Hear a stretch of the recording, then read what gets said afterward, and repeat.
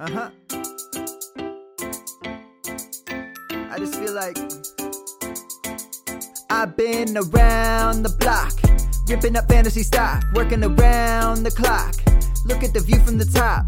Researching rookies a lot? No, I just be listening to pods. Yeah, one in particular, I'm just a messenger. Let me just pass on the rock. Browning, brunning, pruning, pronouncing ain't what he's doing. What he's doing is not losing, but infusing you with new things. And there's Dennis the Bennett, yeah. The man is a menace, yeah. Building a dynasty, some of the finest things. Promise you won't regret it.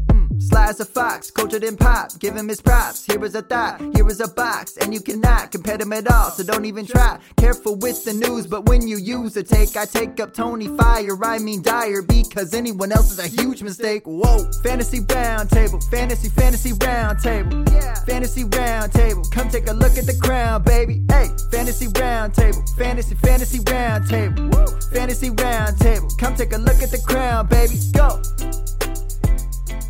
What's going on, everybody? Welcome to another episode of the Fantasy Football Roundtable Podcast. I'm your host, Matthew Bruning. You can follow me at SportsFanaticMB on Twitter. I'll be joined today by my usual co-host, Mr. Dennis Bennett, who you can follow at Culture_Coach, and Matthew Fox, who you can follow at Nighthawk7734. We are proud to be a part of the Drive-In Podcast Network. You can find us and a ton of other great podcasts, including those on music, movies, pop culture, and, of course, fantasy football, on the Music City Drive-In website. It is a phenomenal website. We've got a great group of podcasts and people in there. It's a lot of fun. Go by, check it out, let us know what you think.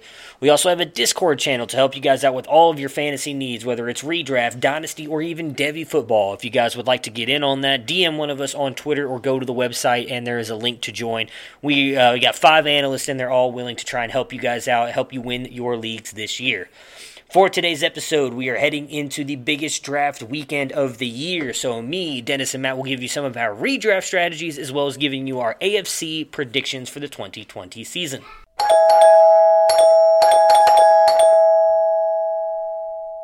Hello! All right, and we are live on Twitter, Twitch, YouTube, and Facebook. We are back. It's Thursday, 2 weeks away from the start of the NFL season with the Chiefs and the Texans. We've got Dennis and Matt with us. We're going to talk a little redraft strategies and the AFC conference. How you gentlemen doing today? I am doing fantastic. I'm off work tomorrow. Looking good to go, and put a new back on my shed because we're going to have the electric company put power out there. So nice. No relaxation for this guy. I'm the opposite. We're going to a resort overnight tomorrow so that I can float down a lazy river.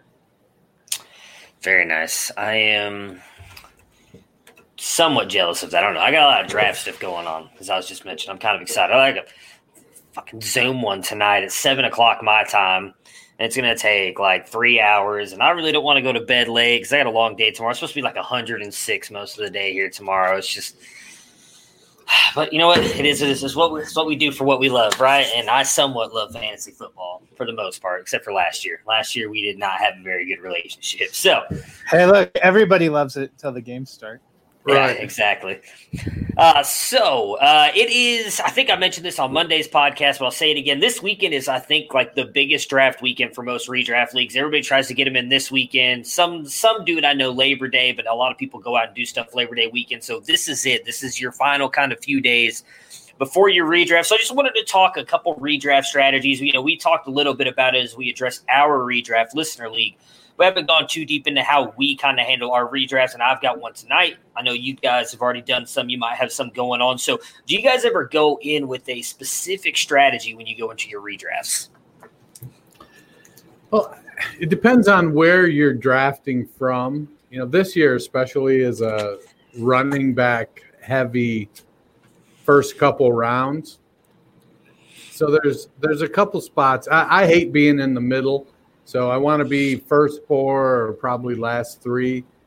So that 5 through 9, if I can avoid that, I do. But I think my most recent draft I did from the 10 spot in the break from the grind, Michael Thomas charity draft. I pulled Chubb and Mixon out of the 10 hole with the 110 and 203. So I like that start. Even in Superflex, I'll usually start running back like that late in the draft. So with redraft, I play mostly Dynasty. So with redraft for me, I have to remember that it's okay to draft old players. Yeah, I mean, it really does change your mindset.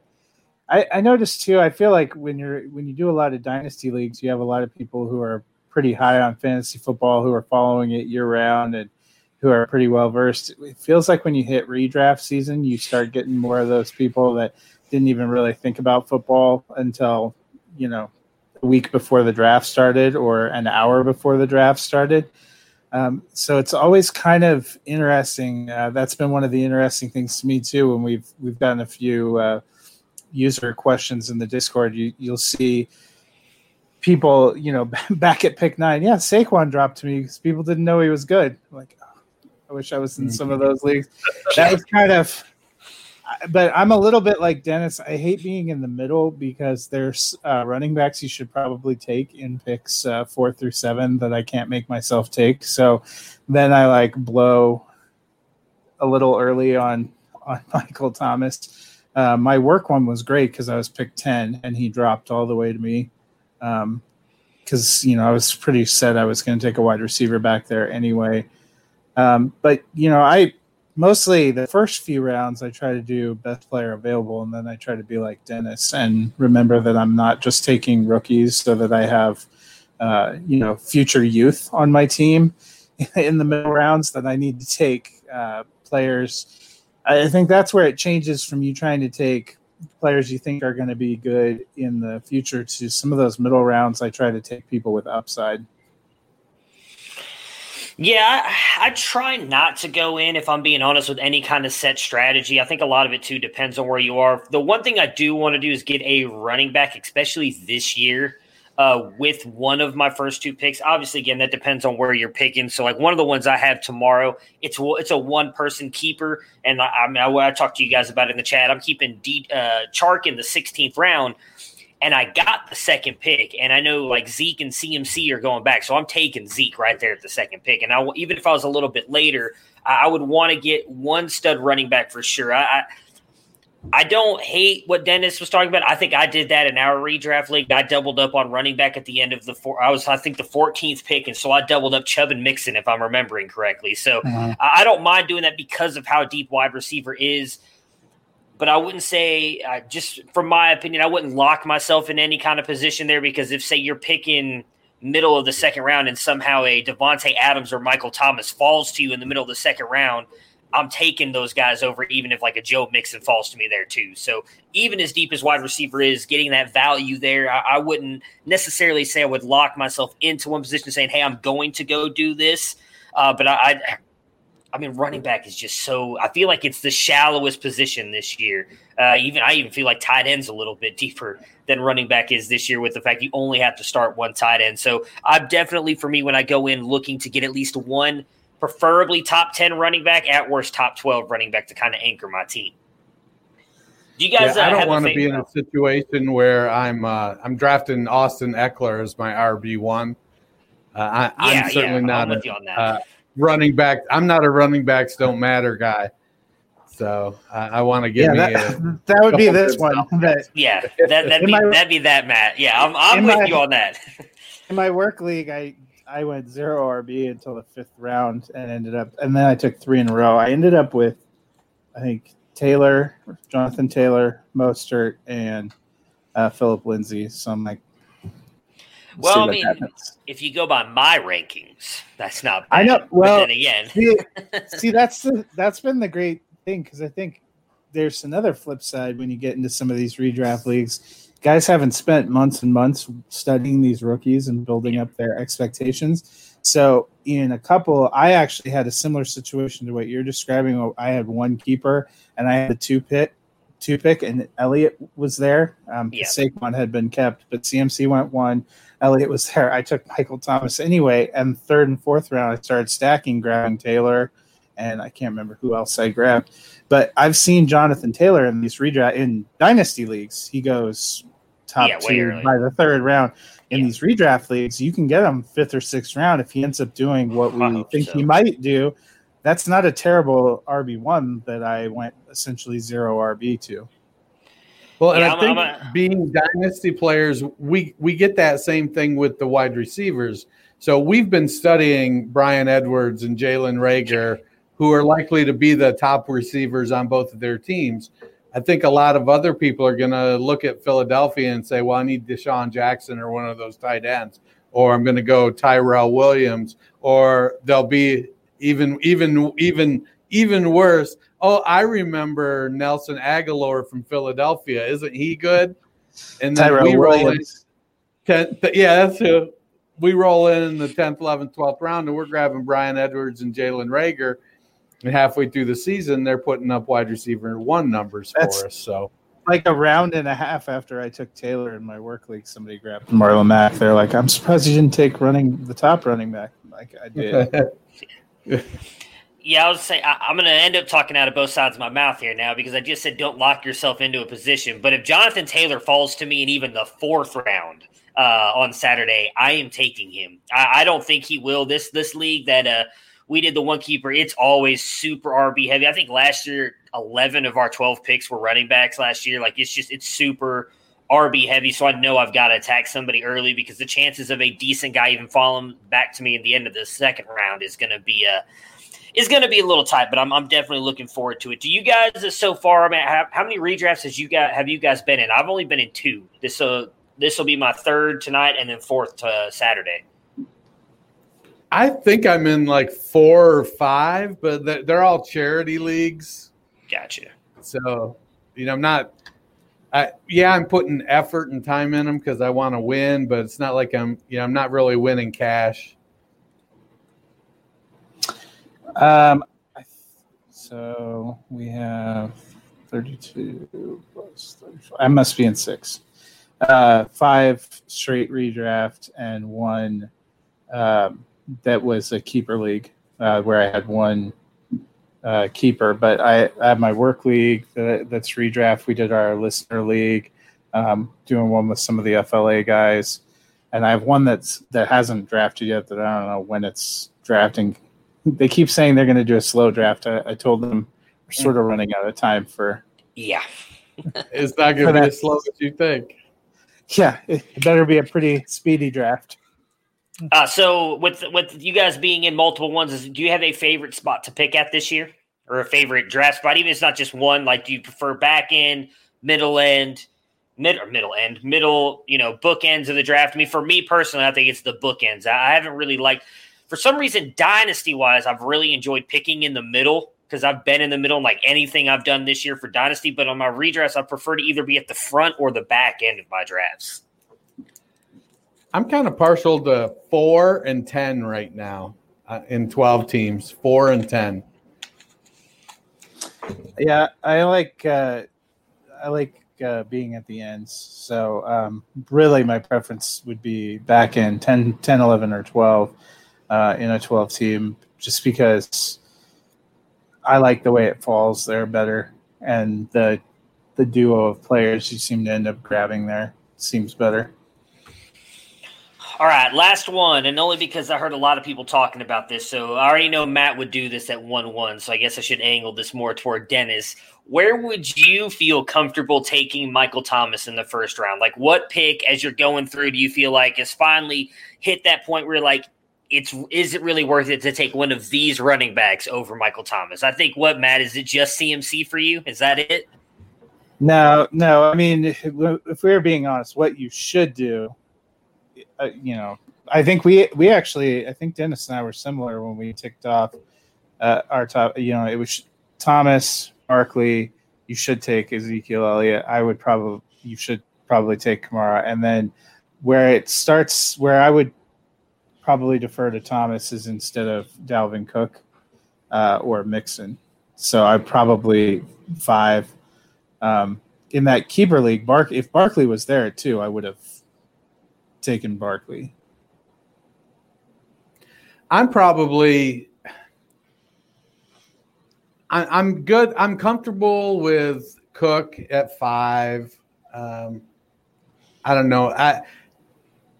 Given the leagues I'm in, a lot of times I'm probably splitting. If I'm at 5, 6, 7, I'm probably splitting the pick between Thomas and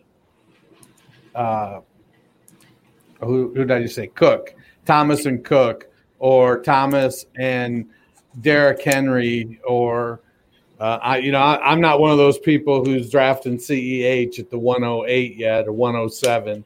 Some of those people going crazy with him there, but it's probably around the 6 or 7 range is where I'm grabbing Thomas.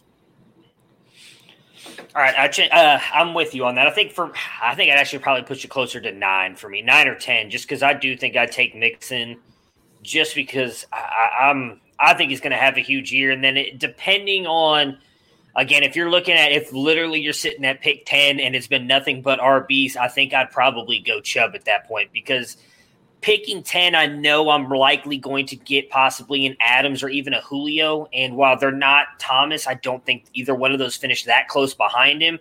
So I think if 9 running backs go and I'm sitting at 10, I'm thinking I'm probably going to go Chubb then.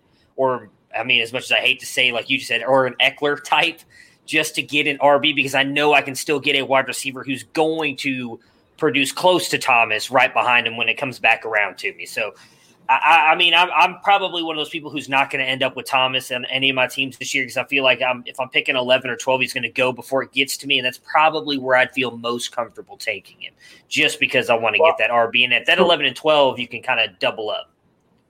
Well, and I think too, like I'm very comfortable taking Leonard Fournette, like late 3rd, 4th round. I know that it's in vogue to hate on Fournette. But I feel like he's going to have a really good year. He's probably not going to bold prediction 72 passes, but I think he's going to have a pretty solid year. I'm good with Fournette as my running back. I'd rather have Fournette as my RB2 than Eckler. I think I'd rather have Eckler. Matt, what about you? Be the tiebreaker. I would much rather have Eckler. And again, that might just be more toward my bold prediction with the Jaguars as well. That's going to go heavily into my not love for 4. Not that I think Fournette's going to be bad. I think he's going to be an RB2 this year, but I just don't think he's going to. I think Eckler's going to get a ton of work. I'm not as sold on the Kelly, Justin Jackson hype that's all coming out of Los Angeles. I think it's going to be no Justin Jackson hype. Well, I was trying to give Matt some love. I was just trying to make Matt happy. Here's the thing, though. We saw Eckler cede a lot of the primary rushing work for a majority of the season and still end up as RB4. I was looking at the Chargers receiver situation. Mike Williams obviously already banged up. They have Allen, they have Williams, they have Hunter Henry, and behind that, Matt, you could probably make it onto. They have undrafted. I've been reaching out to Herbert. To see if he can get me an invitation to camp. But it's very possible Austin Eckler ends up playing slot receiver for them. So I still think he's going to have a big year. And in PPR, if you were talking about standard, I will give you Fournette. But if we're playing PPR, I don't think Fournette's going to have a huge receiving year, and I think Jacksonville sucks. So that and if they get buried early, that kills a little bit of Fournette if he's not a primary receiver. Well, and I will acknowledge that Eckler has ticked up with the Mike Williams injury, but I think that's going to end up being a lower volume offense than in LA with Tyrod Taylor at the quarterback. And that's why I think Kelly is going to get, more work. So we'll see. We'll see. That's why they play the games. Yeah. What we really need is to go to Matt to ask all our questions about the Rams running back, since that's his team that he runs on a daily basis. Cam Akers. Cam Akers all day, baby. I'm all in on Cam, man. I think he's going to be just fine. He's another guy that I actually think what was his ADP? I was looking at stuff earlier today. I think he's going in like the 7th or 8th round in redrafts right now. I'm hitting smash on that every single day. Like, he may split sometime here and there, but I'm not that sold on him as an overall player, but I think with the way their offense is going to be run this year, I think they're going to rely heavily on him. So I'm all in on Cam. I just can't wait for our Halloween show when you buy a Rams polo and you have the best costume of any of us. Wrong, sir. I already have a Rams windbreaker. It is in the mail. Yes, see, you're ready to go. With a Motorola headset. You have no idea. I'm ready to go. When is Ed Sheeran last year? Sean McVay this year. All right. I did have two more. I changed my mind because this I do think is a big deal. We see a lot of people kind of do this. How late are you willing to go on quarterback? Because I feel like none of us are going to be the guys who take that Lamar or Patrick Mahomes early on. I think the next up is Dak and Russell, who I think are like 5th and 6th round guys. I'm assuming you guys usually don't take them there. How late are you willing to wait on quarterback? I'm willing to wait. Yeah, in Superflex, 7th, 8th round, 9th round to take my first quarterback. It's a situation that you have to play the draft and play the room and see how it goes. The league that I just finished drafting in, it was a Superflex, and Jackson went in the. I feel like he went in the 2nd. And Mahomes in the 4th, but then it was probably 8th round before there was a quarterback run, and it was a substantial run, lasted about 3 rounds, but it was. Let's see, I think that might have been. Look at that. Sleeper, you can't ever find anything. Go ahead, Matt. Why he's looking that up? I think for me, like Superflex, Dennis is much more daring than me. Superflex, I make sure, but most of the redraft things I play are one quarterback. Like in our listener league, it was Superflex, so you had to go early. Yeah. I usually watch the board. So in my work league, Lamar Jackson and Mahomes went in the 1st round, and people started taking quarterbacks in the 2nd and 3rd. I waited till the 9th and took Drew Brees, who nobody was excited about, but who I think is going to be a fine quarterback one. And I stacked my receivers and running backs first so that I had depth positions. In the league that I'm doing in the middle of right now, Deshaun Watson was there at the end of the 6th round, so I took him because I thought that was a good value for what I was looking at. So it kind of depends. Yeah. I will watch and see where guys kind of go and where quarterbacks go. If everybody's hammering quarterback early, I tend to wait toward the middle and wait for those guys that aren't maybe flashy, but that are going to be sturdy. But if you see top talent starting to drop, Kyler Murray went 1 pick in front of where I took Watson. If he would have dropped, I would have taken him too. Back of the 6th round, seeing guys that might put up those kind of points is appealing to me. Yeah, I ended up taking Baker at QB or at 7-10. Was where I took him, and then I took Carr in the 10th round at 10:03 as my 2 quarterbacks in that league. I didn't take a 3rd, so I could have probably waited another. If I'd have waited another round, a couple rounds, I'd have been looking at guys like Phillip Rivers, Kirk Cousins, Sam Darnold. So I was okay taking Baker there in the 7th. Yeah, well, I'd be too, especially where I have him ranked. So, yeah, I think so. If you're going super flex like Dennis was just talking about, I'm with you. I'll probably try and get my first one right around that round 7 range. Again, it depends. If you see some huge run in like the 3rd round where, say, 12 quarterbacks, 14 quarterbacks go off the board, you're going to have to grab somebody. But I prefer to wait. In single QB, I'm with Matt. I mean, I actually saw one of the ones that I did, I kid you not, Baker was on the board in the 14th round of this draft. So I would not suggest reaching for a quarterback at all. I'm someone who I saved my last 2 picks for my kicker defense, if you have kicker defense in there, and I'm grabbing as many running backs and wide receivers as I can. I only get 1 tight end, 1 the quarterback. Now, I might change that this year. Just with everything going on COVID-19, I may try and grab a backup quarterback and tight end in case something happens to my starters, but I mean, with quarterback is so deep this year, I would say you easily have 20, maybe 21 guys that could all easily finish in the top 15. Like, there's a lot of really good core. I think for me, probably my bottom 5 guys I don't think have any shot to finish in the top 15. Outside of that, I think there's a lot of quarterbacks could be really good. So I'm suggesting waiting as long as you can on quarterback. I would say, too, you have to observe and see what people are doing in the draft year. And so I tend to be with you. Like, I took Mark Andrews in the 4th round, my work draft. I would have been happy rolling one tight end and rolling one quarterback until I was playing with a different kind of group of people that maybe have different values, that started taking 2 and 3 tight ends and 2 and 3 quarterbacks, in which case you probably are better served getting somebody that you don't mind, because you may not be able to play waiver roulette. Yeah, well, and that's the thing. So for me, I have a lot of time. Like, I'm we've talked about it. I'm high on Jonnu Smith this year. He's a guy who's going very end of the draft. So yeah, I'm with you. You have to watch it. That's the biggest thing I think everybody says, right? You have to know your draft room. You have to pay attention to that. But if you're going just typical talk, like we were just saying, I mean, I'm fine even getting, as much as I'm not a big fan of my quarterback, Jared Goff, I do think that he could be good in a redraft setting. So I would take him.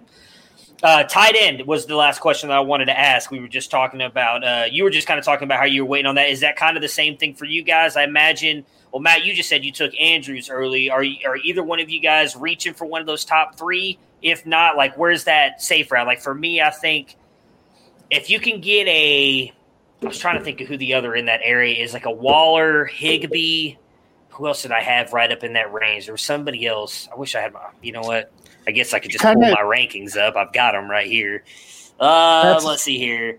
So if I see like a Waller, Henry, Ingram, Higbee, Fant, or Hurst, all those guys, if they fall to like the 7th, 8th, 9th round, I might try and grab one of those this year. I usually tend to wait, like you were just talking about, Matt. But if I can get one of those guys to fall to like the 7th to 9th round, I probably am going to hit yes this year, just based on what we're looking at going in. What do you guys do when it comes to the tight end position? Well, I'm kind of watching the board. So the reason I took Andrews early is it was the middle of the 4th round. And I was like, that to me felt like pretty good value for a guy that has great potential value to be. I had taken 3 receivers and I was about to take the RB. I'm taking Andrews here, because they dropped. But usually if those guys go in first, second, I saw Kelsey and Kittle in the leagues I went, and even Waller, both were all were gone in the 2nd round. I'm not going that high. I'll wait and drop down. In our work league, Fant went in the 9th round. I would have taken him. If he was still there, that's where I would have gone. But I already had Waller, so I just moved on. Or I already had Andrews, so I moved on to something else. I'm not opposed to taking Kittle or Kelsey in the 2nd round. It kind of comes down to, what does my portfolio look like? So if I've, in 20 some odd teams and I don't have Kelsey or Kittle anywhere, and let's say I started off with Elliott at 4 and Kittle is sitting there for me at 209, I may go, you know what? I think I don't have him anywhere. I'm going to take a shot here. But usually I end up I've got I think I took Kelsey one time in a late 1st or early 2nd, just for the hell of it, because I didn't roster him anywhere. And so I don't have Kittle anywhere. But after that, if Andrews is in the 4th, I'm usually good there. But the rest of them after Andrews, I'm not really too keen on. A couple times I've seen Ertz in the 8th round or so, a few picks from me coming at me, and I thought, well, if Ertz makes it to me here, I'm going to take him. But I'm not that in on Waller this year, and Ingram in his injury history, I just have concerns about that. And so for the most part, unless I, for the hell of it, roll the dice on Kelsey or Andrews, late 1st, early 2nd, or 4th for Andrews, I'm then moving on, and I'm at the back, and I'm grabbing Jonnu Smith in the 10th round.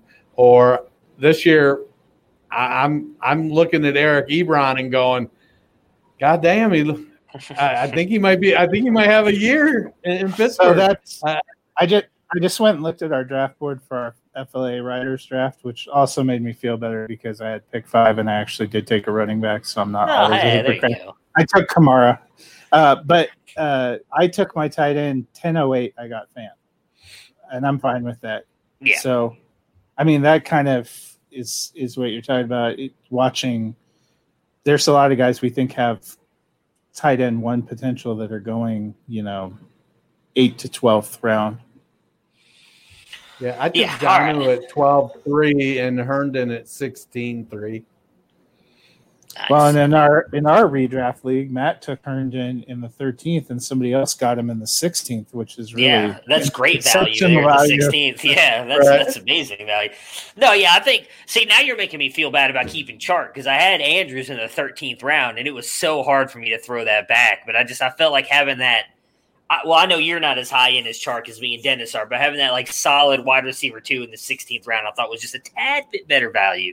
So I ended up doing that. You should feel bad about that decision. I do because I'm not going to make you feel any better about that. I love Mark Andrews, so I'm a little disappointed about that as well. But all right, we will talk. Mark Andrews, he'd be on your team. Well, it's just because I'm going to draft him in the first round at pick 2. That's how much I'm going to show him my love. No, that's not going to happen. I might take him in the 4th, but I don't think he'll get back to me. You know what? If you're really just trying to throw the league away, you should draft Minshew in the first round because maybe you'll get a case of Bud Light out of it. Yeah, I don't think I'm going to – I tried that last year. I went into this draft a little bit too cocky, and I was I got just destroyed all season long. Again, granted, and Matt, because we talked about a lot, that was the team I had Juju on, Devin Singletary, like – coming out of the draft, I was like, fucking winner. I don't even have to do anything all season long. And then, everybody got it hurt, and it just ended badly for me. Speaking of which, pour one out for Devin Singletary when the only report out of camp is that he can't hold on to the football. He'll be all right. Fumbles are overrated. They say the same thing about Jonathan Taylor right now. Jonathan Taylor, RB12, 2020. Just you watch.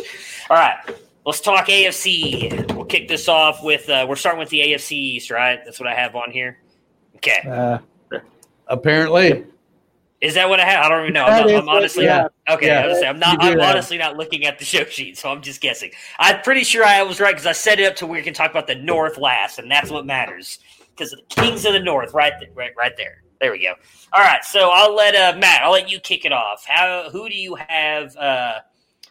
Who do you have winning the AFC East and all that other good stuff? All right, AFC East. Sometimes thought of as the AFC least, especially this season. I'm not high on our friends the Patriots, but I have the Bills winning at 10-6. I have the Patriots at 8-8, Dolphins at 5-11, and Jets at 5-11. Although the Jets are really, really making me rethink whether I need to go strip a few wins away from them. So I rolled out. I have the Patriots winning the division at 9-7, followed by the Dolphins at 7-9, the Bills at 6-10, and the Jets at 4-12. Wow! Bill's coffee is about to eat our lunch. Yeah, well, good thing I'm not dieting. No, I'm sorry. If you're seeing my reactions, we're about to get like a massive storm, and like my backyard is like freaking. I guess my backyard can't freak out, but like there are trees looking like they're about to blow through my sunroom here. It's not looking pretty over here. So that's what happened to me on half of our shows during the summer. I'm looking. Yeah, I just heard like. I wasn't even sure if you guys heard that. I swear that it sounds like that lightning hit like right next to my house. It may not look dark on my computer screen, but it looks like the end of times is coming right outside in my backyard. Was it last Thursday when I had to leave you guys a message that said we're about to get pounded by hail? Yeah, that's what they're saying is about to happen here, and I'm trying to debate on if I need to leave or not because I didn't believe it. But now watching the wind blowing as much as it is, like they're saying, hey, this massive storm's coming through. We're expecting it's dime-sized hail, but still, I don't want my car to get hit with hail. So, yeah, if you guys see me just cut off the show, Dennis and Matt will carry it. I'll be back in a couple minutes. So, AFC East, I have the Bills going 9-7 and winning the AFC East. I had the Patriots at 8-8. The Dolphins at 6-10, and the Jets at 3-13. My bold predictions were I think I Isaiah Hodgins gets 4 receiving touchdowns this year for the Buffalo Bills. For the Patriots, I have Damian Harris finishes as a low-end running back 2. Preston Williams for the Dolphins finishes as a mid-tier wide receiver 2. And for the Jets, I just changed this one a minute ago, trying to figure out why the hell Kalen Ballage scored more touchdowns than Le'Veon Bell. What about you guys? What are your predictions for the AFC East? Well, Dennis, go first. I don't really have one for the Patriots. I kind of thought about it, and I wasn't sure what would be bold, what would be relevant. To me, there's just a little too much unknown there. I kind of played around with a couple things, and nothing really seemed feasible. With the Bills, I thought, well, I feel like Stephon Diggs is going to finish as a wide receiver 3. But I went and looked at my rankings, and I have him ranked as a wide receiver 3, so that doesn't feel like it's very bold. And given that I think the Bills are going to go 6-10, I'm not expecting a whole lot out of Josh Allen this year, so they're going to struggle. But for the Jets, I think Chris Herndon has the chance. He's really developing chemistry. So I have him breaking out. I ranked him as, I think, tight end 22 or 23. But I'm not going to be the least bit surprised if he's tight end 10 or 12. So I'm calling Herndon as my breakout if he doesn't get injured again or end up in Gase's doghouse. And then for the Dolphins, I think Jordan Howard is going to rush for 1,200 yards. I think the Dolphins are going to be a decent team. I have them finishing second in the division at 7-9. But they're going to be competitive and in enough games that Jordan Howard is going to get some work. All right, so for me, I'm going to go for the Patriots. I'm going to say Cam Newton starts all 16 games, that he's healthy. I don't think it's on him that they don't have an incredible roster. For the Bills, I'm going to say Josh Allen improves his completion percentage for the 3rd straight season. He did better last year than he did as a rookie. I think he keeps that trend going. For the Dolphins, Preston Williams finishes as their top receiver. And I'm forgetting a team. Oh, the Jets. I predict that Adam Gase does not make it to the end of the season. Ooh. I hope so, buddy. I hope so. Trading for a player that I know just signed off the street. I know.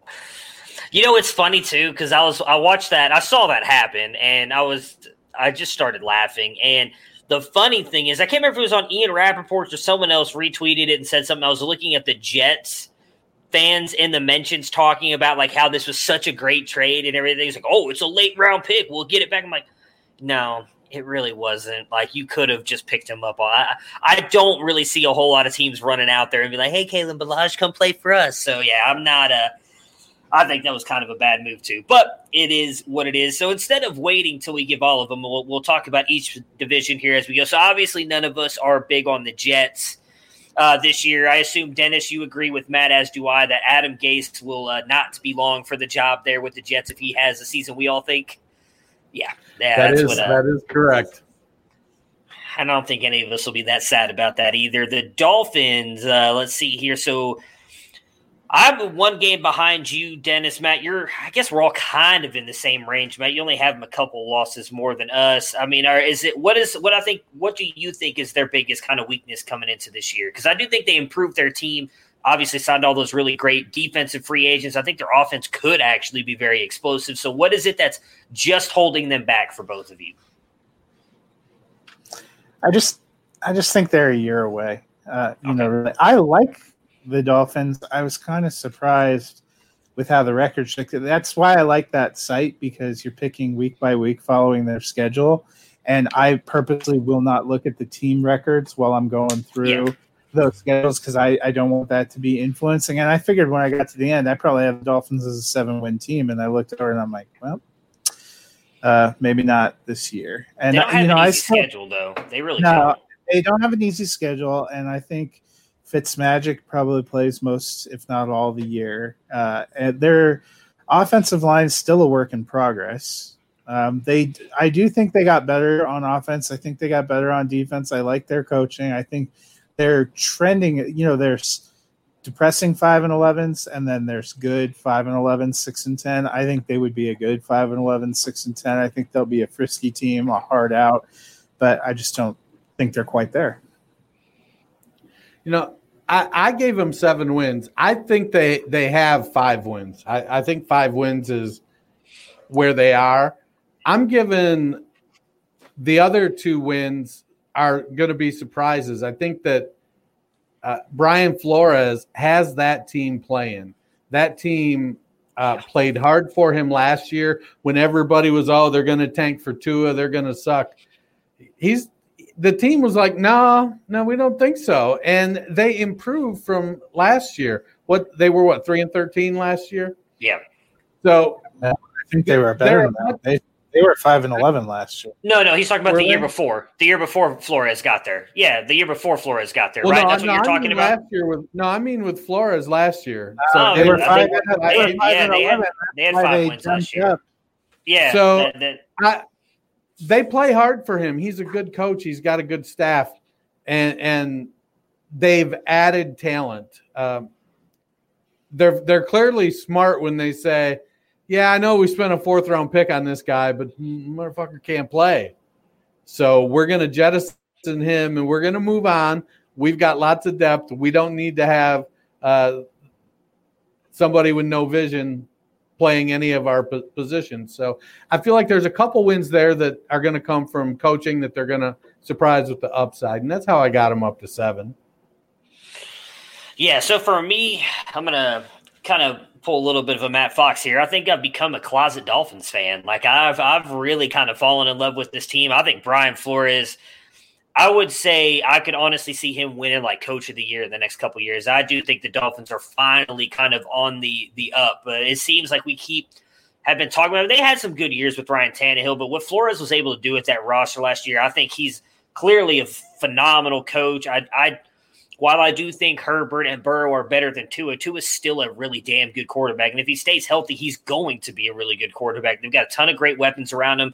I saw a mock draft for 2021 where they ended up getting Chuba Hubbard. My God, if they could get Hubbard into that backfield, then they just got their RB1 as well. Like, they can improve that offensive line some. I think the Miami Dolphins could be what we're talking about the Bills this year. Dolphins being next year easily, so I'm liking where they're going. Well, I don't think the Dolphins are going to lose one more game than they do this year. So I'm not sure what you're talking about when you say talking about the Bills there. Well, yeah, you are not high on the Bills. Most everybody else is. So yeah. See, and you're not going to appreciate this comparison as much, but sometimes even when teams do really well, bring in new talent, it can take a while to gel. Had they gotten more of an off season together to work on some of these things, a more traditional off season, I might feel even better about that. But on defense, they have a lot of good players, but a lot of guys that haven't played together before. They're going to be playing in systems and offense. We've seen teams that have made big improvements that we're really excited to take an additional year. When Cousins went to Minnesota, we thought they'd be there. They were 8-8. They didn't make the playoffs. The Browns last year, I think they're in much better shape this year than maybe they even were last year. I think the same kind of thing for the Dolphins. Sometimes it just takes that one more year of struggle to kind of get where you need to be. Well, I don't have them making the playoffs. No, yeah, we know. Well, we're just saying we think they're going to take a step forward next year. All right, so me and Matt are in on the Bills. What is it about the Bills that you don't think is going – or why do you think they're not going to replicate the success they had last year, Dennis? I'm not sold on Josh Allen. I think that while Stephon Diggs is the best wide receiver they've had, I think that Stephon Diggs is also the moodiest wide receiver they've had. And if they're struggling and he's not getting the ball, he's not going to make the locker room a better place. I know McDermott is a really good coach, but I think Diggs has shown that he can be a little iffy when it comes to that stuff. Overall, the receiving core isn't super strong. You're relying on Dawson Knox to show things he hasn't shown. Cole Beasley is their de facto number 2, because I think Diggs and Brown kind of do the same things. So Brown is probably going to be the one that suffers the most. And I just feel like I can appreciate Matt's belief that Josh Allen is going to get more accurate. 0.1, 0.2 more. I mean, I don't know. I'm not sold on his accuracy. I wasn't sold on it coming out of college. And while he's improved a little bit, I still think he's got a ways to go there. And I don't know that he has it in him. Yeah. Accuracy's overrated. He's got those legs. He'll be all right. Do both of you, or I meant that both in a football sense and a sexual sense there, Matt Fox. I saw your eyes. I was more alarmed that you said accuracy was overrated. Oh, it is. It's overrated. He'll be all right. Do either one of you or both of you have the Pats in the playoffs? Because I do not. I think they are going to just miss making the playoffs. Dennis does. That was the only team he had with 500. Oh, yeah. I have him in there. So I guess Matt. Out. So do I. I try too. I finished. And of course, Bill Belichick's going to end up going 15-1 and just laughing at me. But it's not even the losses become too much. They had so many big time. People are focused on the offense, and I get that, and that's going to be different, and it's going to be an adjustment.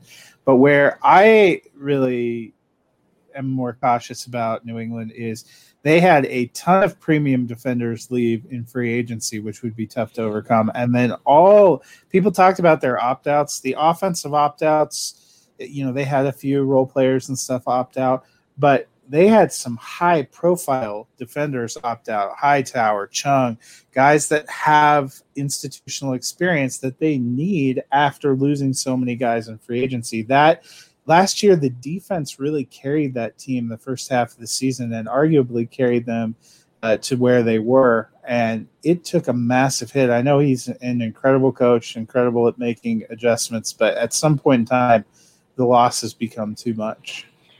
Yeah, I think that's you convinced me. I'm going to go ahead and take 2 wins away from the Pats, and I'm going to give them to the Dolphins, so the Dolphins will make the playoffs. There you go. Yeah, I think, and it's funny that we say that we're worried about the way that they have lost pieces on the defense, because it seems like Bill is able to put together a defense every single year. So it's not, I feel like it's us saying we don't trust Bill Belichick. I think the fact that he gets to 8-8 with this team speaks to how good of a coach he is. Like, I'm with you. I'm just not sold on this roster altogether. Think of Mike Tomlin with the Steelers last year. Arguably, he put up Coach of the Year performance, even though that team was was often unwatchable.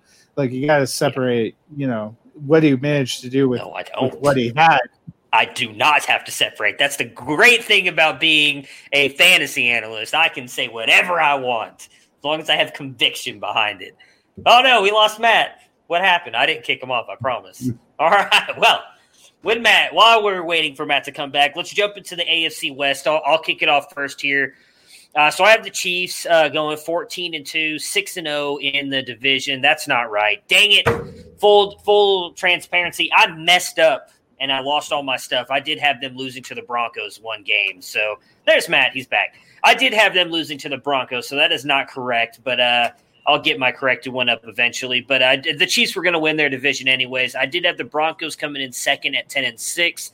The Raiders coming in at 8-8, and the Chargers at 3-13. My bold predictions were, I know it was very rough to do that. I was crying inside for all of my Justin Herbert love. So for the Chiefs, what did I give my bold prediction for on the Chiefs? I'm trying to remember. Oh, CEH will not rush for 1,000 yards. Broncos, Lindsey will outscore Gordon in fantasy points. Edwards, I think me and Dennis both had the same one here. I think Bryan Edwards finishes as the best fantasy wide receiver for Las Vegas. And Chargers, though, you guys will like this one. While they do suck this year, and they will be better, from Herbert's start to his finish, when he gets his first start as an NFL starting quarterback to when he finishes, fantasy points per games or stats-wise, he will finish as a top 15 QB for fantasy. Go ahead. Taylor wants to go next. No, Justin Herbert. I'll go next. I have the Chiefs winning the division at 13-3. followed by the Raiders at 10-6. Have the Raiders and Chiefs both making the playoffs. The Broncos at 7-9, and the Chargers at 4-12.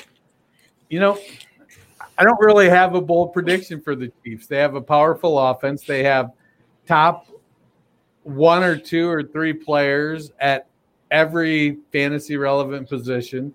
Well, okay, maybe a stretch to put Edwards-Helaire at 1, 2, or 3, but still a RB1.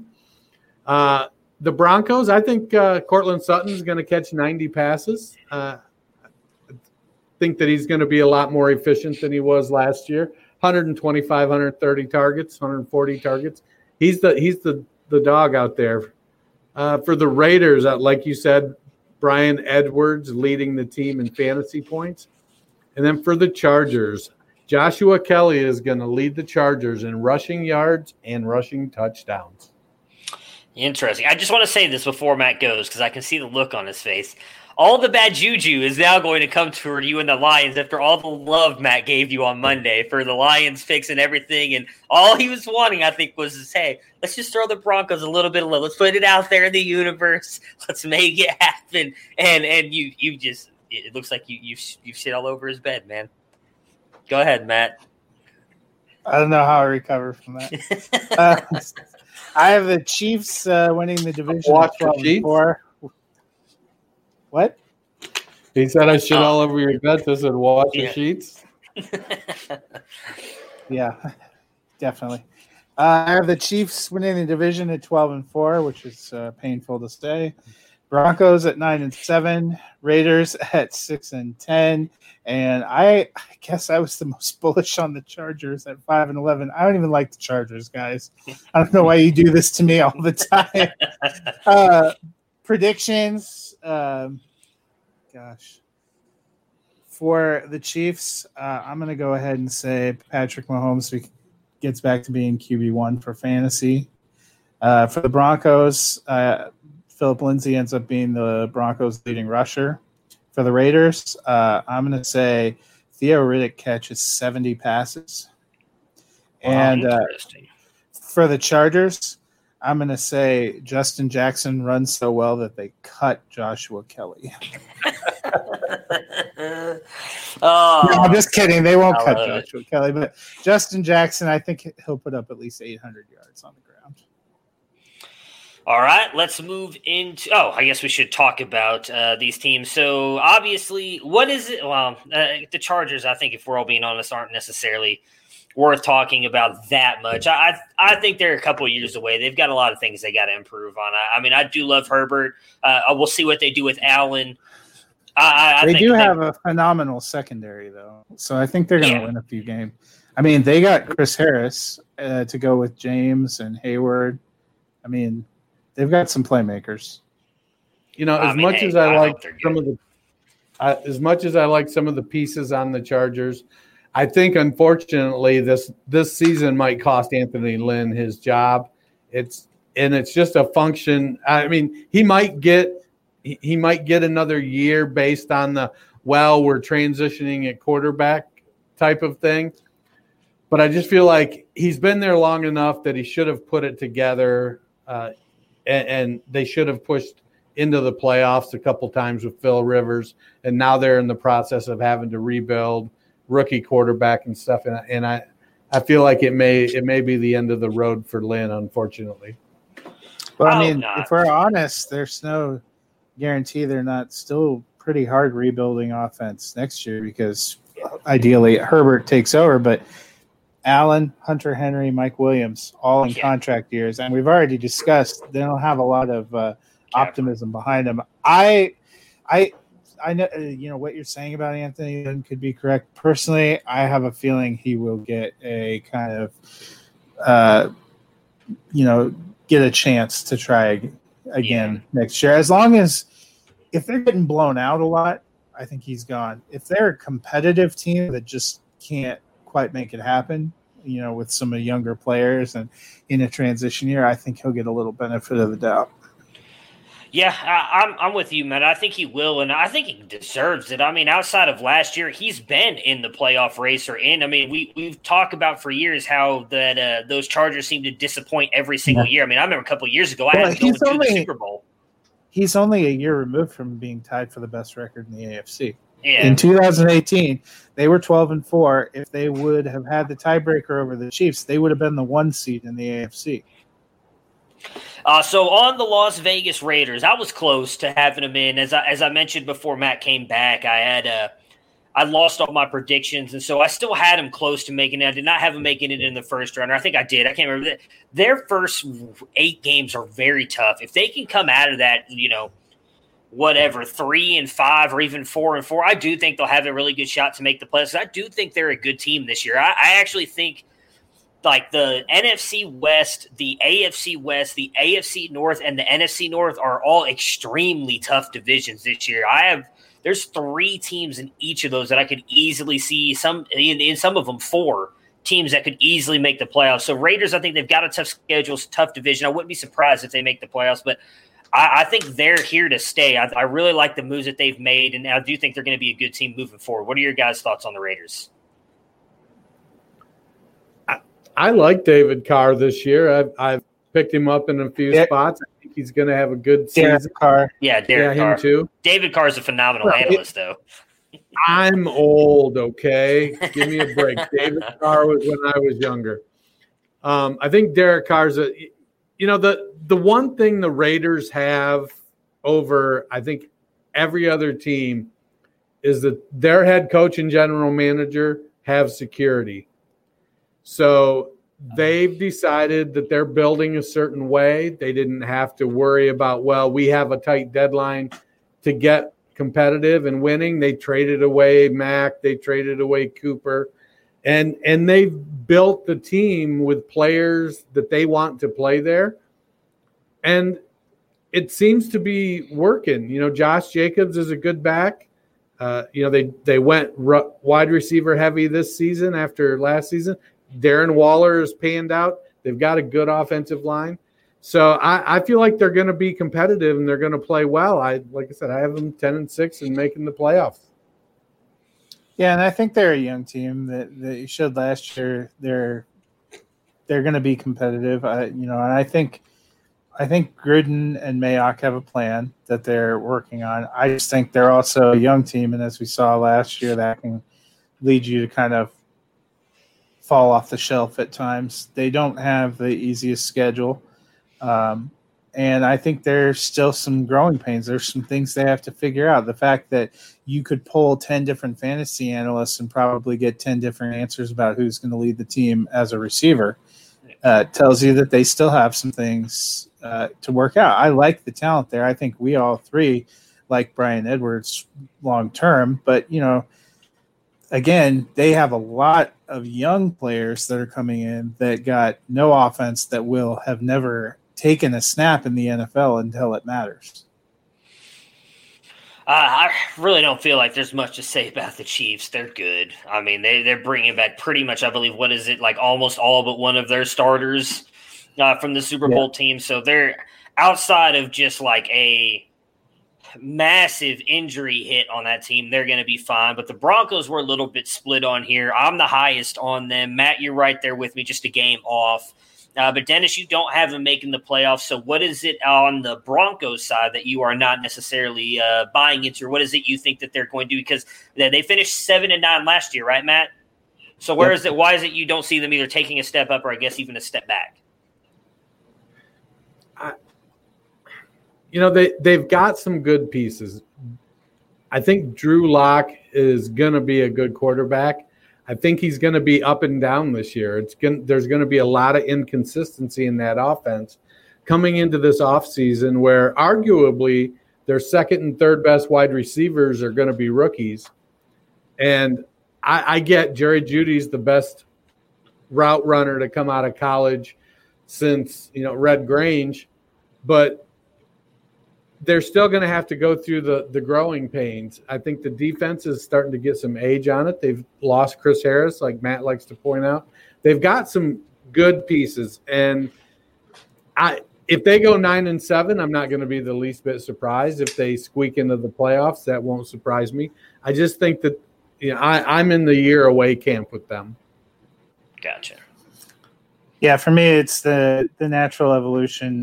They did lose Chris Harris, and then they traded for A.J. Boye. Bryce Callahan back this year, Kareem Jackson, Justin Simmons, they'll be fine in the secondary. Von Miller, Bradley Chubb's back. They found some nice depth pieces. Alexander Johnson really developed into something. Middle linebacker last year. They went and got Jarrell Casey. I think their defense is going to be pretty incredibly fierce. They spent a lot of time working on and building up the offensive line. They have Mike Munchak there to help improve that. I think that was a concern. Better play calling and better luck would have had them to 9 or 10 wins last year. They lost that Chicago game on what most people can't understand was a play that was allowed to continue by the referees. They had a similar kind of officiating faux pas against Jacksonville. They had a couple of games where Joe Flacco just basically kind of killed them at the end. So I liked the way they finished. I liked the way that they played with Locke, the way they've built a supporting cast around them. I don't think they're going to be incredible. I have them as a 7th seed, 9-7. Even though I'm a fan, I'm trying to be realistic about they don't have the easiest schedule either, but I think they have enough experience on defense and they have enough pieces on offense. One of the things that I observed looking at Pat Shurmur's offenses is they really pound it with the tight end. They've done a lot of things in their tight end room. Jake Butt is finally healthy. He's showing out huge at camp. Albert O, who played with Locke in college, is looking really good. Fant is there. Nick Van Ett is looking really good. How's who? Troy Fumagalli looking? How's he looking? He's been really good too. They're going to have some sad cuts, as people have mentioned. I think it will take a little while to get some of their young receivers up and going. I'm not somebody who's thinking that Judy and or Hamler is going to have an incredible fantasy year this year, but I think with their tight ends, with 2 really good running backs, and with Sutton and a good defense, that they can be right in there and be a 9-7 team and make it into the playoffs. Yeah, I'm right there with you, man. I actually don't think their schedule is that bad because of the step forward I think their defense is going to take in getting a Bradley Chubb back. I mean, I love Chris Harris, but I think A.J. Bouye is not that far off of him just based on where the age gap now and Bouye coming over there. So I'm with you. I think the Broncos have a decent schedule. I mean, I have them winning games against like the Patriots and I don't remember who they're like. I have them winning their opening game against the Titans because I think they're gonna be able to get after the quarterback with Von Miller and Chubb, and I think that's going to be a big deal this year. So I'm all in on their defense, and that's what kind of gave me that little bit of push over the Raiders. So I'm with you. I think it's fair to say, and I guess I would ask you guys, I think the biggest thing that's going to be key for this team is Drew Lock continuing what he did last year. If he takes any kind of step back, I think that it's going to end up being the Raiders that jump up that spot instead of the Broncos. But if Locke can continue doing what he did last year and progress, the Broncos are kind of in the driver's seat to make a playoff push. Yeah. All right. AFC South. Who wants to go first? I will go. So since we're doing our reversing orders, I have Titans at 10-6, winning the division. Colts 9-7, Texans 7-9, and Jaguars 3-13. In terms of predictions, I think Will Fuller ends up being the leading receiver for the Texans. For the Titans, I think A.J. Brown has another 1,000-yard season. For the Colts, I'm going to go with Matt and that Jonathan Taylor has a more than 1,000-yard season, because now I really need it after banking on him. And for the Jaguars, I'm going to say Minshew does not play all 16 games. Interesting. All right, what about you, Dennis? Because of injury. I think they'll end up benching him. Okay.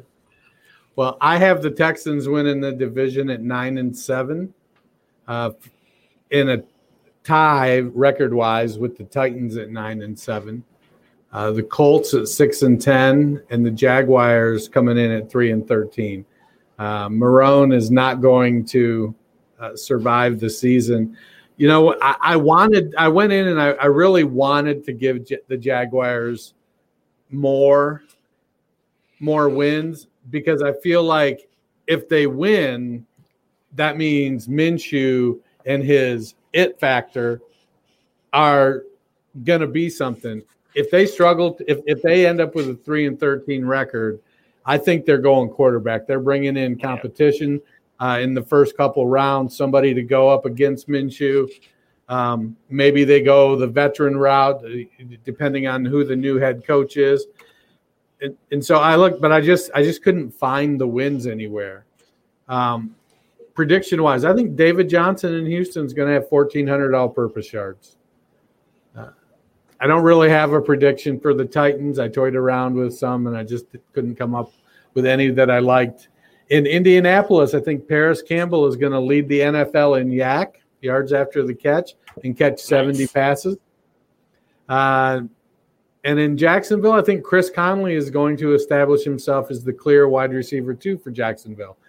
They're going to be behind enough that Conley and Chark, regardless of whether it's Minshew or Josh Dobbs or Mike Glennon, they're going to get plenty of targets because the Jacksonville Jaguars are going to be playing catch-up. All right, so for me, I have got the Titans winning the division at 11-5. I have the Texans finishing at 8-8, the Colts at 6-10, and the Jaguars at 3-13. For the Titans, I have Jonnu Smith finishing as the second best fantasy receiving option for the Titans.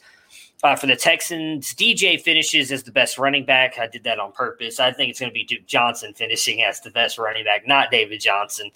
For the Colts, Taylor wins Rookie of the Year and runs for 1,200-plus yards. And for the Jaguars, and this is what I was mentioning earlier with the Fournette thing, I think Armstead finishes as the Jaguars' RB for Jacksonville. I think Fournette's going to take a little bit of a slide back. So for the Jaguars, Dennis, you mentioned it. Marrone's gone. Obviously, Matt, I believe you would probably agree with that if they finish where we all have them. I don't think he's back.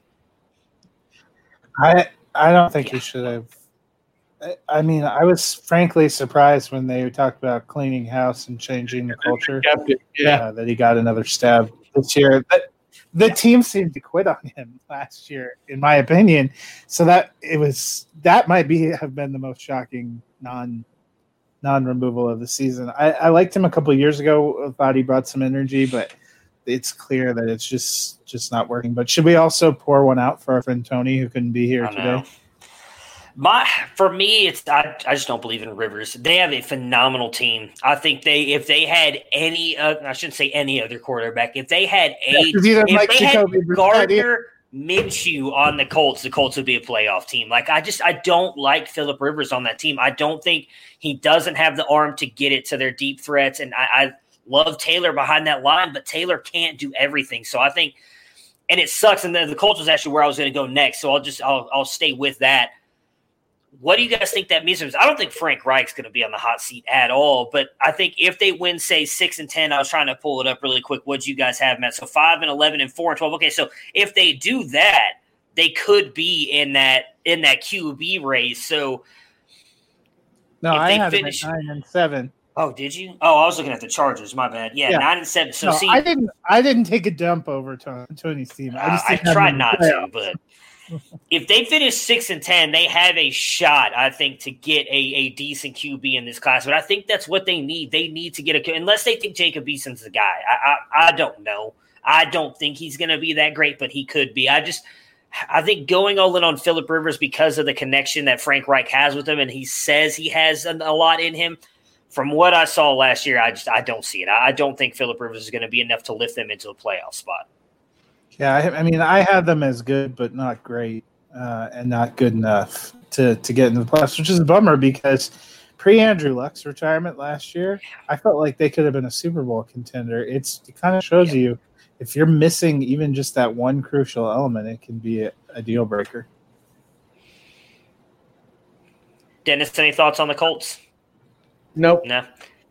All right, so Texans and Titans, we're all kind of split with them. Matt, you and me, I guess, don't have a – Dennis, you have them making the playoffs at 9-7? Or I would assume so. You have them winning the division, right? Yeah, I'm winning the division. Division and the Titans being a wild card. So why lower on the Titans than I guess just me, really? I mean, Matt's a game off you. What is it you think they take a step back on? Is it Ryan Tannehill? You know, Tannehill has had bouts of inconsistency. I think they're a slow-paced team. It's A.J. Brown, it's Jonnu Smith, and Derrick Henry. They're going to need to get production from somewhere else, and I think they're susceptible because they do play at a slow pace that they can be had late. I don't know that Houston is going to be a great team, but I think Bill O'Brien and Deshaun Watson have a connection to be able, Watson runs that team the way O'Brien wants him to.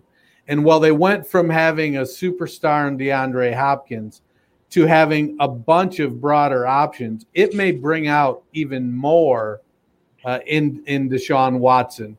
I called for DJ to have a good year. And if he doesn't, I don't know what's behind Duke to help him out. Buddy Howell, is that the guy? Karen Higdon.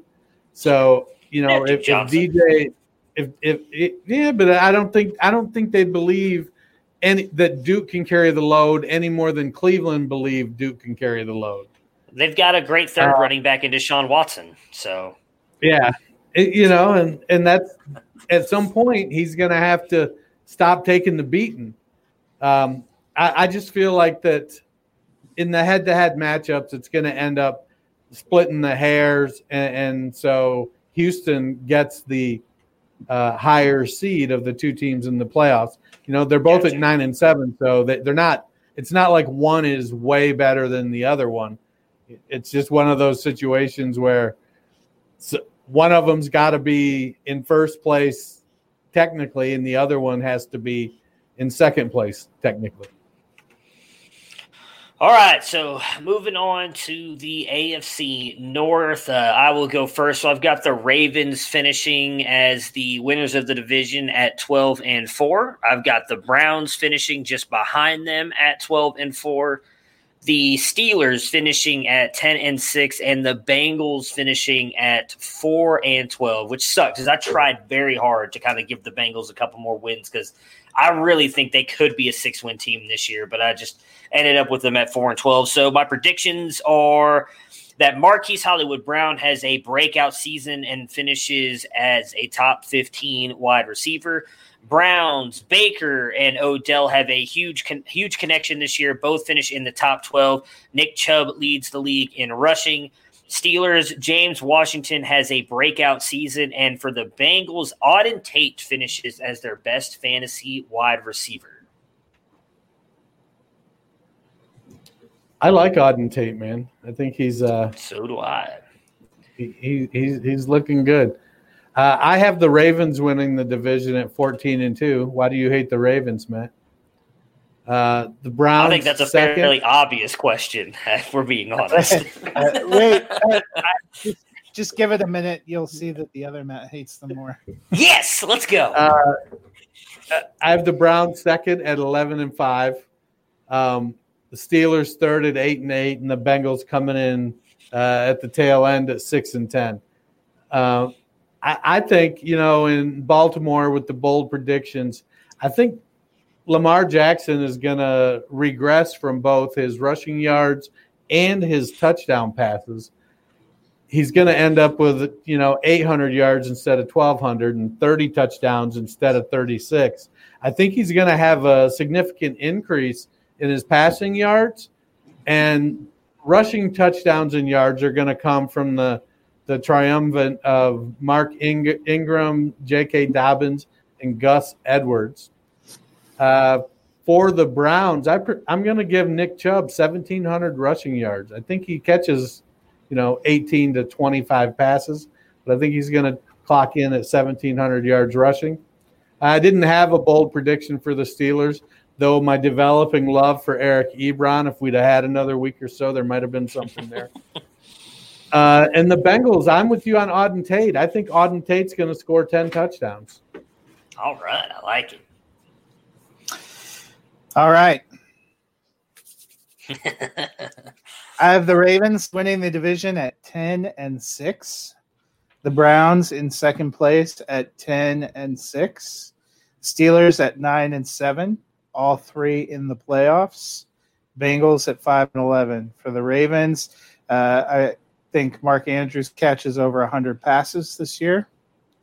For the Steelers, I think Juju Smith-Schuster goes back to being a wide receiver one, over 100 passes and 1,500 yards.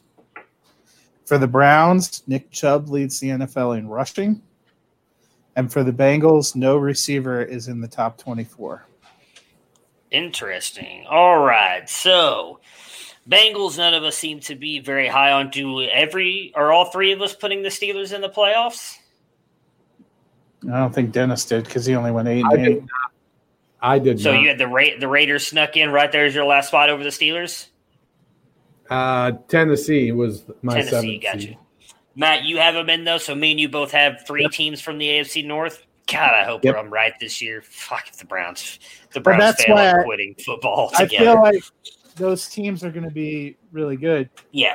They're going to kind of beat up on each other when I was going around, and that it's going to be a kind of a tight pack, which we've seen in some other divisions in the last few years. I have them all going 4-2. The only team not getting a division win is the Bengals. I have them going. I have all of them almost splitting their home games. Like I think the one the one I picked different is I went I guess bold because I do think it's going to happen. I have the Browns beating the Ravens opening weekend, but then I have the Ravens beating Cleveland in Cleveland later in the year on that Monday Night Football game. So that's the only one I have where they take an away game. Everything else I have them all kind of beating each other at home. So Steelers, I think so. Is it Ben? Ben's got to be the key cog here, right? If that elbow isn't, which can I just say really quick, and I promise this is no malicious anything toward Big Ben. Is he not the biggest fucking crybaby in football? Did you guys hear the interview he gave where he's been dealing with this torn ligament in his elbow for 13 years now, and he couldn't take the pain anymore? That's such a crock of shit. I'm sorry, but if you had a torn ligament in your elbow, it's not been 13 years. No way you've been throwing the ball as much as you have for 13 years with a torn ligament in your elbow. Just saying that. He's the biggest crybaby in the world. I hate him. All I do is cry about how often he gets hurt. But if he does get hurt, the Steelers are going to go to shit, correct? I think we all kind of agree on that. Well, not to shit. I mean, they managed to be 8-8 last year with functionally nothing at the quarterback, their best receiver injured, and their best running back gone. So, I don't think shit being relative. The Bengals will finish higher than them if Big Ben gets hurt. That's my opinion. Not much, I guess, to say really on the Ravens. I mean, we all have them winning the division, or correct, right? All of us have them winning the division. They're going to be good this year. Unless, I would say same thing. Unless Lamar gets hurt, I cannot see this team not performing. He balled out last year. He's going to be phenomenal again this year. So I guess, why are we all buying into the Browns? I mean, my motivation is clearly obvious. I cannot separate the fan mindset. So why are you two buying into the Cleveland Browns? New coaching staff, new offensive game plan, new defensive game plans, somewhat of the same players, but already lost Grant Delpit, already lost Mac Wilson. Why are you guys buying into the Browns? Convince me to believe you.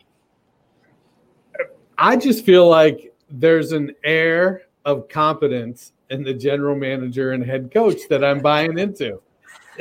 It's like, we have two from the offensive side of the ball, two great running backs, two great wide receivers, and two really good tight ends. We have a solid offensive line. We still got a couple things to work out. We have some playmakers on defense. I mean, the talent is there. I mean, Myles Garrett may be the best defensive end in the NFL. I get that losing Mac Wilson, I don't know. Grant Delpit was never known for his tackling, so I wasn't necessarily as high on Delpit as a lot of people, but they're going to have to patch some things together. But this season, everybody is going to be patching stuff together.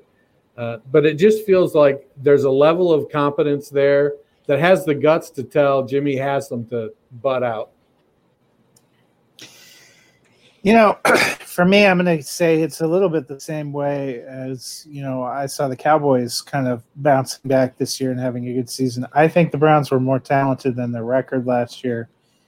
If you have a little bit more maturity, a little bit more time playing together and a little bit better coaching, that can make the difference and swing 3 or 4 games. And, it's not like I'm not quite like you and Dennis in the 11-12 win range.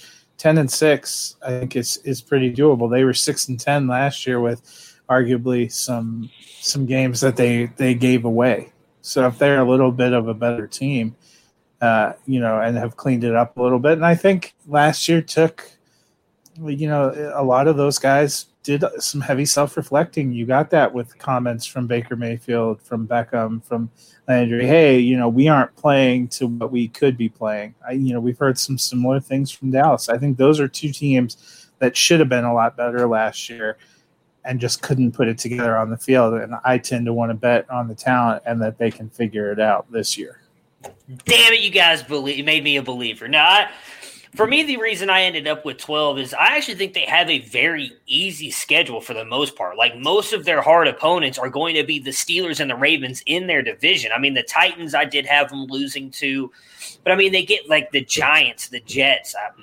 No offense, Tony, if you end up listening to this. The Colts, the Washington football team. Like, they have a lot of very winnable games on their schedule that – if they take care of their business in the games they should win, it's just going to come down to what they do in the division. And if they can split those games, like I talked about, and then take 2 from the Bengals, they're going to easily get to 10 wins, in my opinion. That's why I kind of boosted them up a little bit more, just because I was like, I had them picking, like, I don't remember who. See, I don't think I gave them a big win over anybody controversial except for that Ravens home opening win. Like, the Cowboys, because, fuck the Cowboys, that's why. But outside of that, it was pretty, I felt like, very easily winnable games. So I'm hoping. I really don't want to do this show with you every Monday, Matt, just crying like last year, because it was horrible. I really want a better year this year.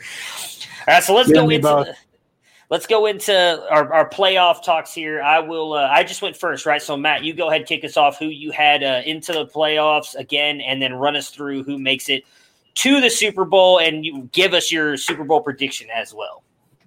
Yeah, so if you remember from Monday, I took the Saints as the NFC representative, so we'll just start right there.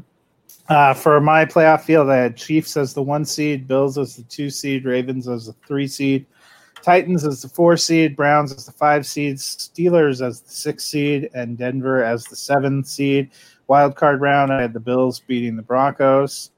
Ravens taking out the Steelers, Titans taking out the Browns. Divisional round, I had the Chiefs over the Titans and the Ravens going in and upsetting the Bills.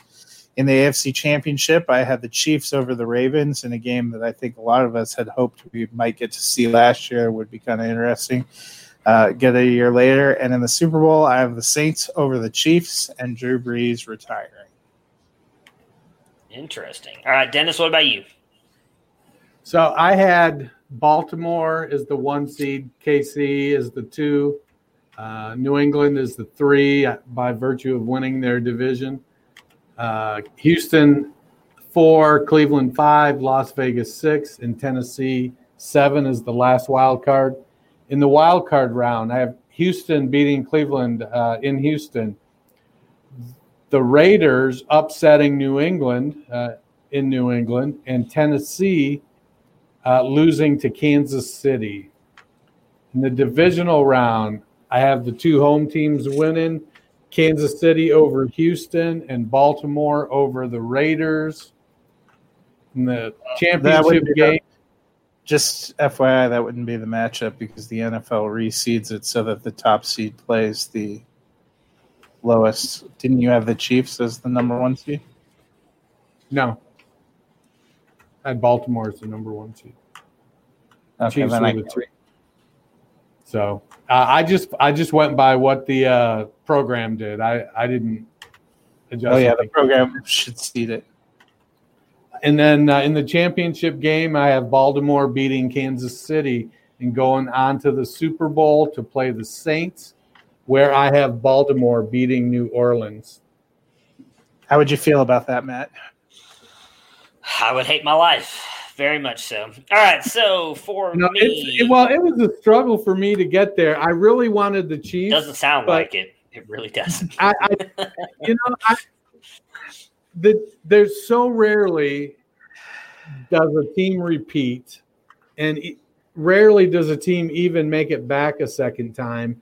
And I just felt like everything went so well last year for the Chiefs that it just I just couldn't bring myself to pick them. And then I tried to let New Orleans, but I don't think New Orleans. I think that the offenses are going to be fairly evenly matched, but I picked Baltimore's defense over New Orleans' defense, and so that's where I just gave the edge to Baltimore by a hair. Could you imagine in Dennis's scenario the poor Texans fans who have to go to play the Chiefs in the playoffs again? Yeah. All right, so for mine, I had the Chiefs got the bye. Ravens were the 2nd seed. They went up against Pittsburgh as a 7 seed. I had Ravens winning that. Titans as a 3 seed versus the Broncos as a 6 seed. Sorry, Matt, but I did have the Titans pulling that off.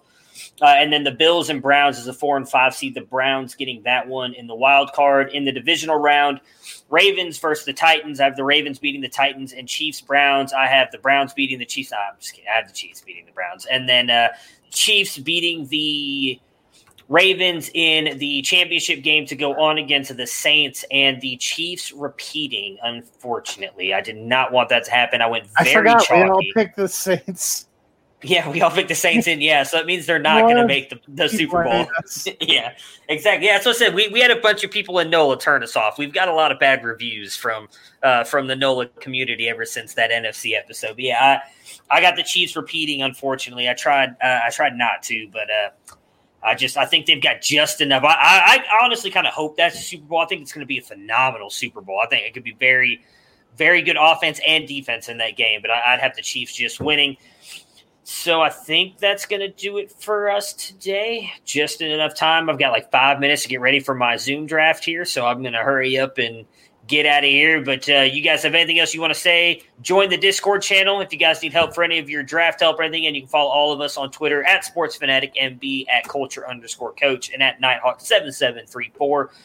DM us if you need the link. We will send you the link. You can jump in. We were willing to help you with anything and everything that you need. We will be back on Monday with something. I can't remember what the schedule is. I was trying to find it. There it is. We will be talking about awards, award predictions, and possibly having a special guest on either Monday or Thursday next week. Still working on that. Dennis, Matt, anything else you guys want to say?